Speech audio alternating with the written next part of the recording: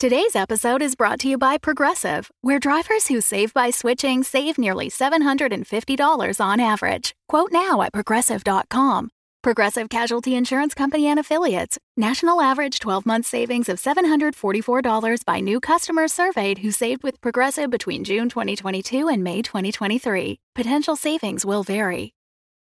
The Fable and Folly Network supports creators of exceptional audio stories, including the one you're listening to right now. If you love our shows, we want to hear from you. Complete our listener survey at fableandfolly.com/survey. This will help us learn more about you, what you like, what you'd like to hear more of, and how we can maintain an inclusive, safe atmosphere. As a thank you for your participation, we have extras and behind-the-scenes content from your favorite shows. Fans make the network what it is. Thanks for listening, and we can't wait to hear from you. Find our listener survey at fableandfolly.com/survey today. Oh, hey, I didn't see you there. Why? Because I'm hard at work putting together Season 2 of the Land Whale Murders. It's a lot of research, and I spilled some green juice in the documents room, so it'll be a little while yet. But a few hints. Candy, politics, and piecemeal. Hope that helps. Probably not. So, in the meantime, I'm going to share some of my favorite audio dramas with you. So, listen to this while I figure out where Susan sorted the 1896 roof inspection reports. Susan! Anyway, enjoy the drama, audio style. Oh, hello. I didn't see you there. Why? My eyes were closed. Why were they closed? Well, because whenever I listen to my favorite audio drama, I close my eyes and imagine. Right now, I'm imagining a subway line seceding and forming its own community. Folks, it's Greater Boston. For some reason, this one is close to my heart, probably because it's great. Did you know this show features the longest argument ever recorded about the proper pluralization of hippopotamus between two kidnappers, their victim, and a ghost? That's legally proven. Featuring an amazing cast and super talented writers, this show will make you laugh, break your heart, injure your knee, and fix your spleen. Spleen fixing, not a guarantee. If you somehow haven't discovered this little gem of a show, I'm so jealous because I wish I could listen to it again for the first time. As beautiful as a number 2 pencil in a number 7 pencil box with a grade A-4 eraser. It's Greater Boston, and even greater for you is we've included a little preview at the end of this episode. So go subscribe wherever you get your podcasts and become greater today. Thanks to Greater Boston for their support. What I love about Boston is that we're such a close-knit little city. Boston's kind of like one of those cities that's like, oh yeah, they have history there, but we're so cute. I think we're a cute city. I don't know how else to say this, but I love being from Boston because it's like, you've heard about me, one. You've heard about us. Everybody hears about Boston. Everybody knows Boston. There's something like a clean, like an ocean taste to us, I guess. It's like when you eat a clam, it's like we're that clean. Braintree, Peabody, Haverhill, Lowell, All right. Leominster, Fall River, Cambridge, I can't Quincy, say that one without a reason. Watertown, Arlington, It's impossible. Framingham, Newton, Lynn, Worcester, This is Framingham, Waltham, Quincy, Arlington, Waltham, Revere, Somerville, Arlington, This is Leominster, Haverhill, Brookline, Somerville, Cambridge. This is This is Greater Boston. This week in Greater Boston, we meet 3 siblings. Baby brother Dimitri hunts the Sasquatch in part-time cryptozoologists. Middle child Nika rubs shoulders with celebrities in The Famous Bobbin Winder.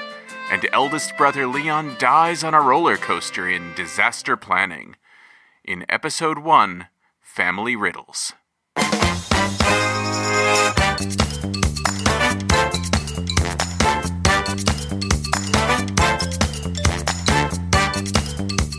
And now, a reading from the Big Book of Riddles by B.B. Bosco. A child was born in Boston, Massachusetts, to parents who were born in Boston, Massachusetts. The child was not a U.S. citizen. How can this be? What occurs once in every minute, twice in every moment, yet never in 1,000 years? Which word in the dictionary is always spelled incorrectly? What can travel around the world while staying in a corner? What gets broken without being held? What always murmurs but never talks? Always runs but never walks? Has a bed but never sleeps? Has a mouth but never speaks? What is greater than God? More evil than the devil? The poor have it, the rich need it, and if you eat it, you'll die. What's always coming but never arrives? He who makes it has no use for it. She who buys it has no use for it. He who uses it can neither see nor feel it. What is it? Remember, page 113 has the answers. No peeking!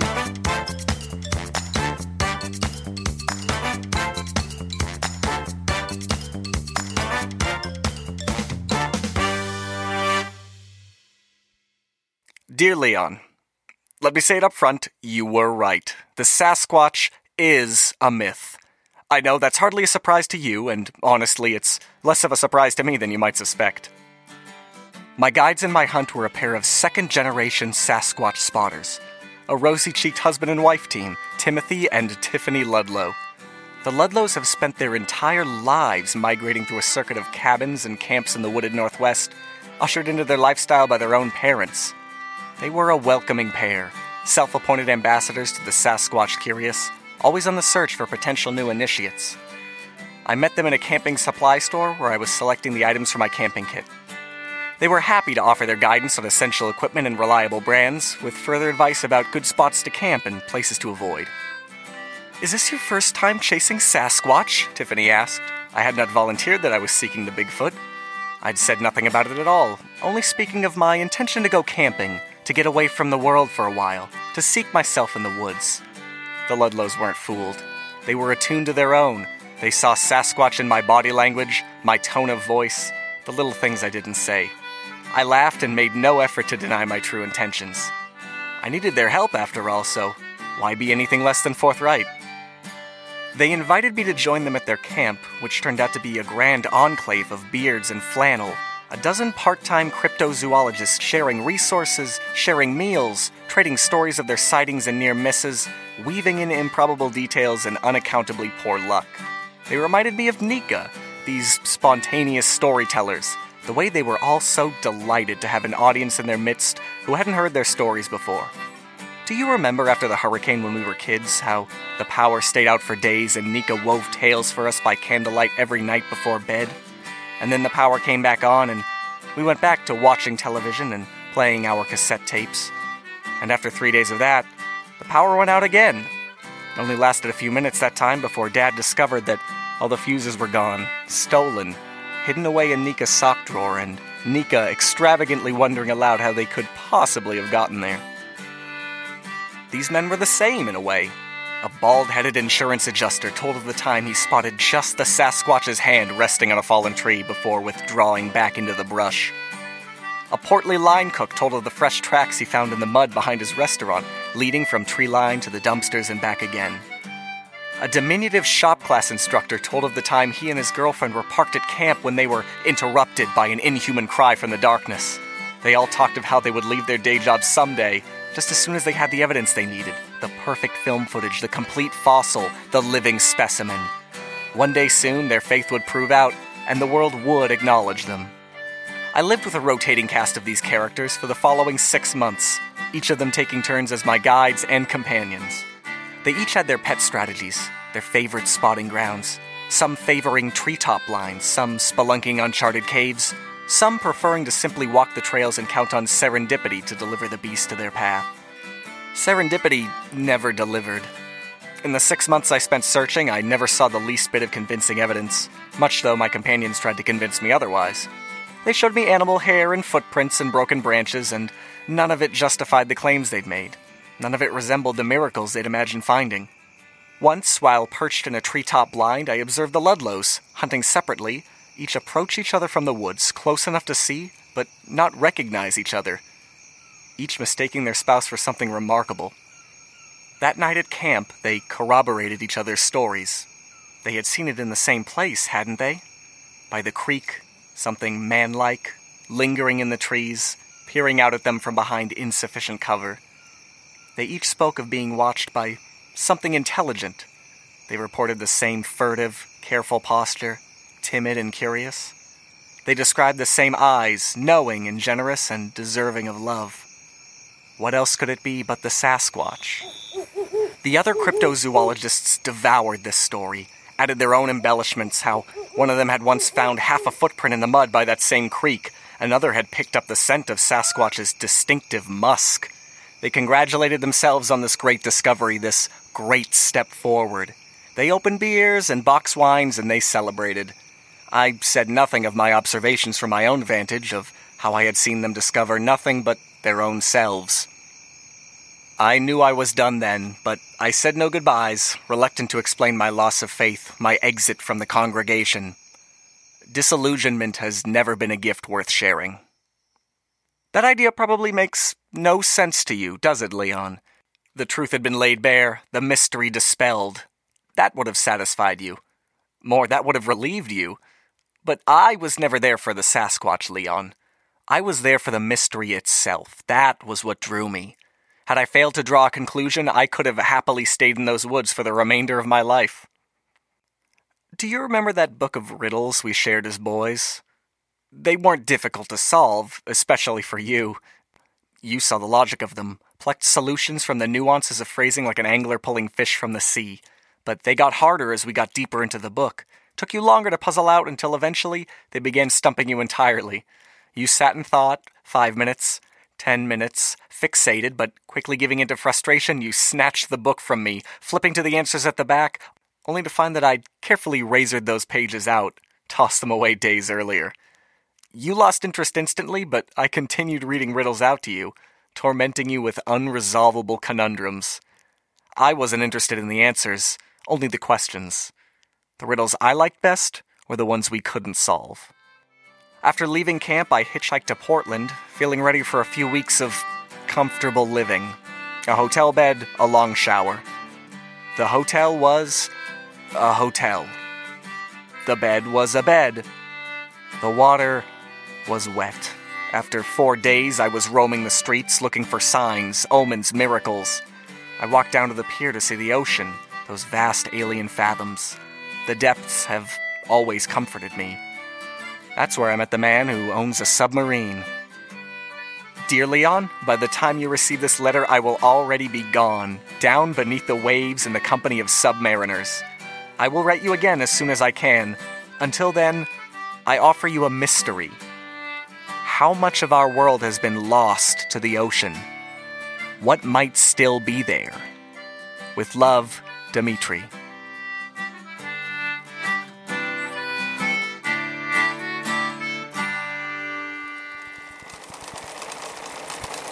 Singer! Sewing Vac in Somerville. Your one-stop shop for all your sewing machine and vacuum repair needs. Isaac Singer invented his sewing machine in 1851. 100 years later, Singer Sewing Vac opened its doors. That's 100 years of old sewing machines in desperate need of expert repair. Got an antique beauty? Bring her to Singer Sewing Vac today. Need some sewing help? Check out our popular Singing with Singer sewing classes. Work on your pipes while you pedal and stitch. This week, practice your Irish folk ballads while learning the fine art of the log cabin quilt block. Making your own clothes? If not, then you are missing out on the hot new trend that Improper Bostonian called this year's thriftiest fad in haute couture. Don't cramp your fingers with needle and thread on that new pair of home-crafted designer dungarees. Stop in at Singer Sewing Vac for your own vintage Singer today. Free extended warranty on all refurbished machines. So what? So whatever you want, that's what. At Singer Sewing Vac, 280 Elm Street in Somerville. Sew you soon! I'd just like to thank everybody again for coming out to the Someday Cafe open mic night.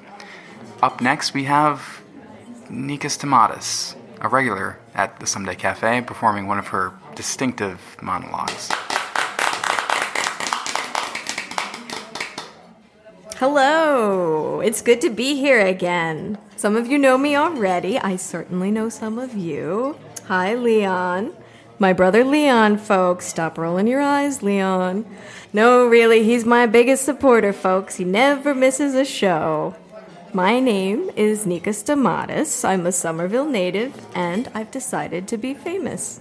So that's what I'm going to tell you about today. I know it's not exactly a big revelation. I mean, I'm standing up here, right?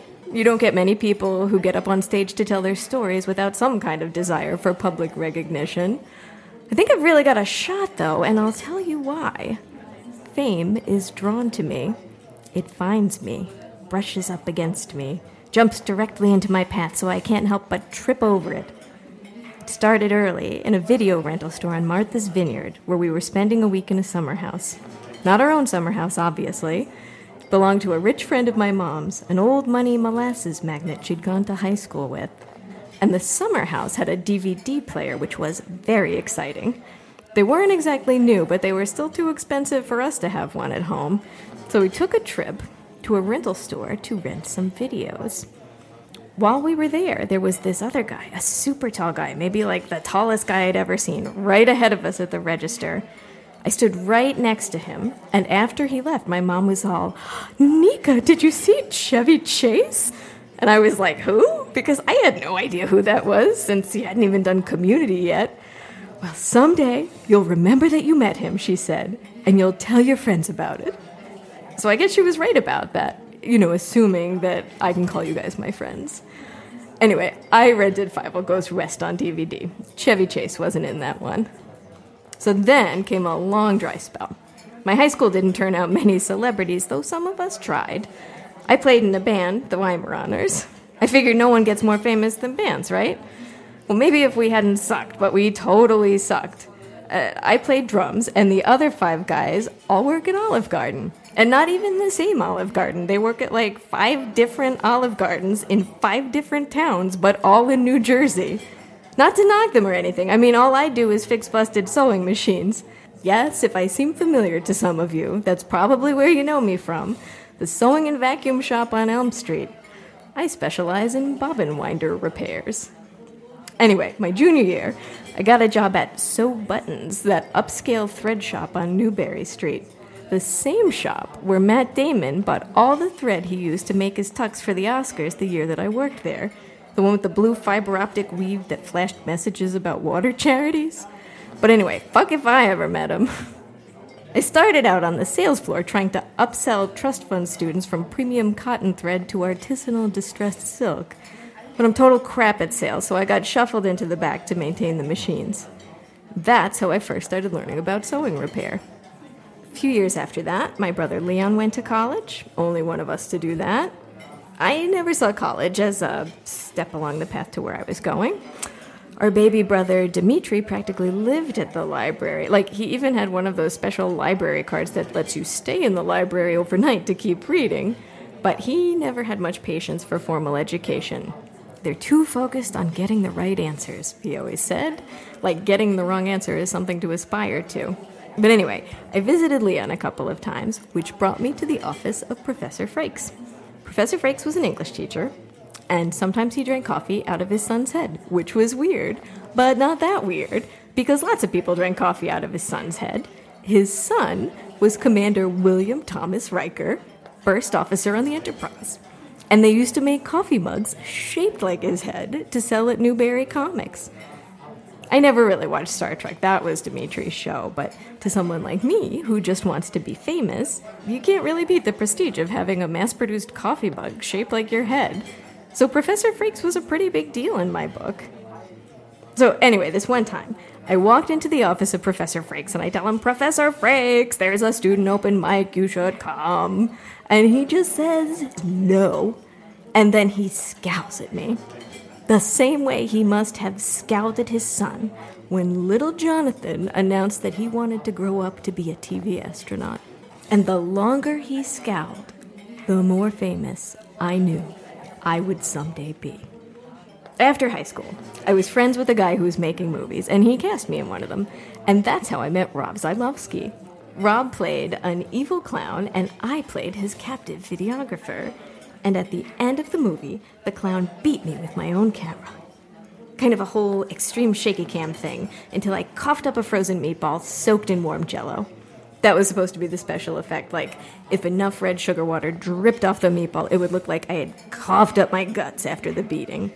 But mostly it still just looked like a meatball. That movie did not make anyone famous.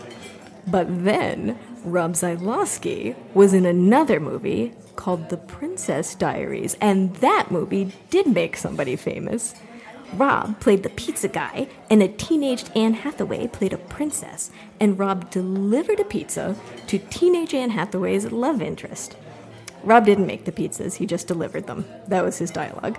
Because he had this crazy long skinny beard, like this 6-inch tentacle of a beard that practically wanted to shake hands when it met you.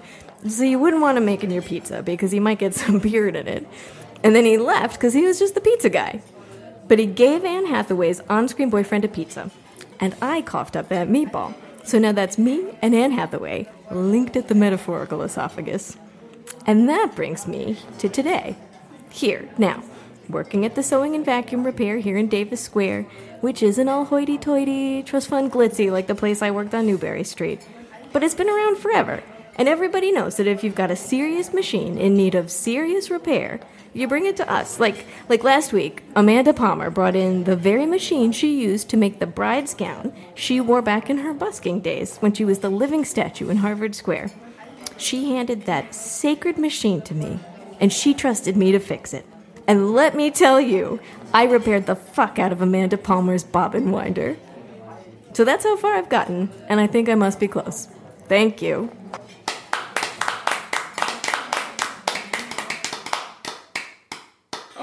Do you know any good riddles? I don't even know what do you mean by like a little like fancy rhyme here? Like, what are you talking about? A riddle, you know. Yeah, there's one that I can't say. That She Sell one by the seashore. Oh man, I always mess it up. What do you call a clairvoyant dwarf who's missing? Okay, what has 4 legs and then 2 and then 3 and then 4 again, I think. She sells by the seashore. A small, medium, at large. That's the only one I can remember. It's not good. I like it. When you're a baby, you crawl on all 4s, and then when you're a man, you have 2 legs, and then when you're an old man, you have a cane, so 3 legs, and then back to 4 because you're dead? I don't know. She sells by the seashore. I feel like I'm repeating it like... You know what? Maybe I told it wrong. I don't know. I'm a little confused. Yeah, you're in a house with no windows and no doors. All you have is a table and a saw. How do you get out of the house? You cut the table in half, you put the 2 halves together, 2 halves make a hole, and you walk through the hole. Leon Stamatis died on a roller coaster at the age of 32. It was not a dramatic death. His car did not detach from the rails. His body did not loose itself from its seat. His death was quiet, unobtrusive. In that way, you could even say that Leon found the kind of death he'd always planned for. He'd had profound misgivings about boarding the ride in the first place. He'd never been an adventurer, not like his little brother Dmitri, who had disappeared into the mysterious labyrinth of the world, nor a thrill-seeker like Nika, who grinned wider for every inch the line advanced. It had been Nika who had goaded Leon into coming here in the first place, escorting him via the red line from Porter Square to Park Street, briefly boarding the green line to reach the government center connection, where they boarded the Stygian blue line, which ferried them mercilessly to its terminus, Wonderland. Once there, Nika insisted that the absurdly named roller coaster be their first stop, pulling him by the cuff of his sleeve. She had brought him out here specifically to cheer him up after the end of his most recent relationship. She saw not so much a responsibility as an opportunity to be useful, and Leon felt obliged to indulge her, to allow her that pride of having comforted a loved one in need. So he put on his smile, took deep breaths, and shuffled along the crowd control maze that guided him toward his destiny. He knew he could change his mind. It's not as though he had inscribed this into his schedule. The trip itself, sure, it was right there in his Google Calendar. Post-relationship outing with Nika. Destination, Wonderland. But nothing committing to the roller coaster. Certainly not some rickety monster called, good lord, Whirlodon? And if it wasn't on his schedule, then he didn't have to do it. He reminded himself with every step. As he approached the polo-shirted teen with the child measuring rod, he reminded himself. As he stepped off the platform into the third car from the front, he reminded himself. But when the shoulder cage descended over his head, he realized he was too late. The appointment was confirmed. He didn't even mind so much that his relationship had fallen apart. He was more concerned about the precarious state of his job. He'd found the relationship stressful. Louisa expecting outings on a moment's notice, to movies, to dance clubs, all the way to the North End for Florentine cannoli at Mike's Pastry. It wouldn't have been so bad if only she had planned ahead, given him a month's warning, or maybe 2. Heck, he liked North End, where the streets were permanently tacky from the Great Molasses Flood, so you had to slow down your step just a little, or the sidewalks would pull your shoes right off. But Louisa sprang things on him. Cooking classes, and dinner reservations, and IMAX showings of documentaries about Antarctica. It was too much. The operator released the cars, and Leon was jerked forward. He laughed once, the way a condemned man laughs when he doesn't quite believe what's coming. Nika misunderstood, gave him a nod and a grin. As the car rose, Leon began planning. He would keep his hands and arms inside the car, of course. He would not give up his one means of anchoring himself should the safety harness fail. There weren't any good handholds. Holding the harness itself wouldn't help. If the harness detached, he'd just have a good grip on it as they flew off into the atmosphere together. But there wasn't even a lap bar, since the 5-point harness was expected to suffice. Leon was not so trusting. He understood the need to be proactive, to ensure his own security. That was why he'd begun job hunting, despite having a job in which he'd been content for 10 years. The publishing industry was shrinking. He had survived the first round of layoffs, but he needed to be ready for the second. The cars clacked, dragged forward by the chain through the ratcheting mechanism of the side rails. He understood that this was a safety system, an assurance that the cars could never fall backwards, simultaneously snapping the necks of every passenger on the train. Understanding made the sound no less ominous. Up they clacked. Up and up and up. He couldn't believe how far up, how long they ascended, whole lifetimes passing while Nika bounced in the seat beside him. He had never been good at anticipation. There was no joy in it for him, only the dread of uncertainty, the panic of surprise. As a child, he had refused to open his own Christmas presents, insisting that Nika and Dimitri do it for him while he waited in the next room with his eyes closed. His siblings reported back to him dutifully, carefully detailing what they had found, most significant presents first, so as to ease the greatest anxieties, then continuing in order of diminishing value to end in the familiar safety of socks and number 2 pencils. Only once he knew every item, had assuaged all lingering mystery, would he dare to set eyes on the totems of affection his family had chosen for him. He discovered that if he stretched his arms far enough, he could hook his fingers under the bottom of the seat itself. The metal was filthy and unpolished in this unseen space. It cut into his fingers. He calculated dates to reassure himself that his tetanus inoculations were current. They were. So that was one less thing at least. Tetanus was not among the uncertainties. Leon could bear no uncertainty. He was the sort who would gladly accept knowledge of the exact time and cause of his death, given the opportunity. He wouldn't even try to change that fate. The knowing would be enough, more than enough, better than avoiding it only to land back in the limbo of uncertainty. He had even applied for a position at an astrology magazine, not because he believed in astrology, which he did not, but simply because he respected the art's goal, the complete elimination of the unknown. A life without surprises, without the unexpected, without unanticipated terrors.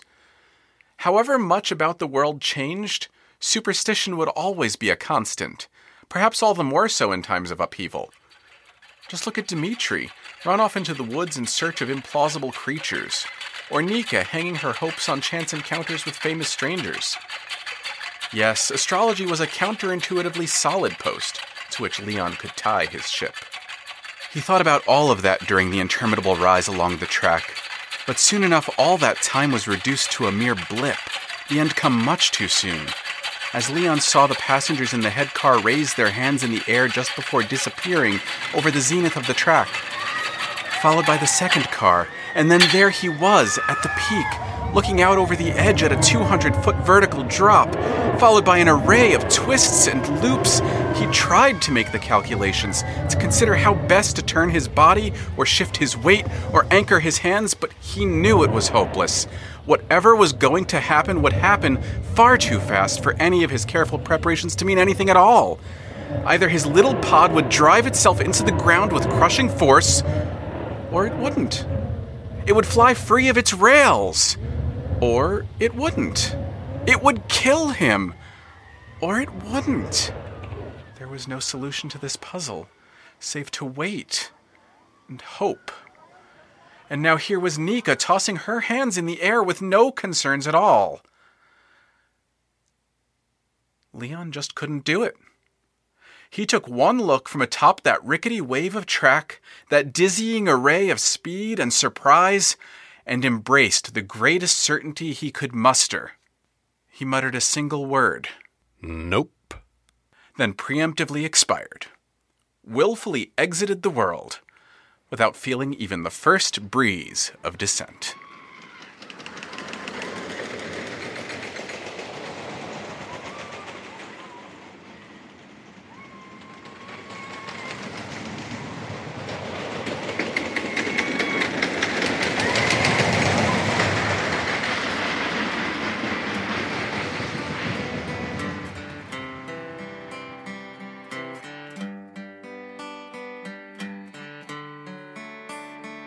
Greater Boston is written and produced by Alexander Danner and Jeff Van Drusen with recording and technical assistance from Mark Harmon.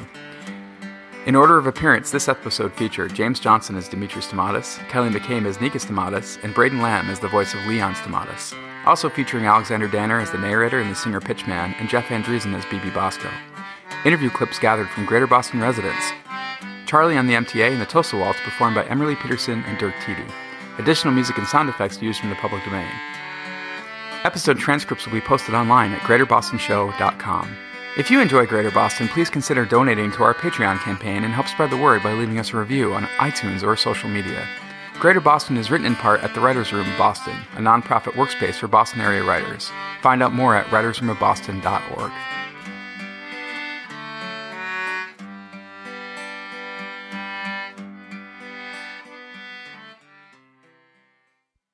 I have one sibling. We don't get along too well, and he likes football. And the strangest thing is,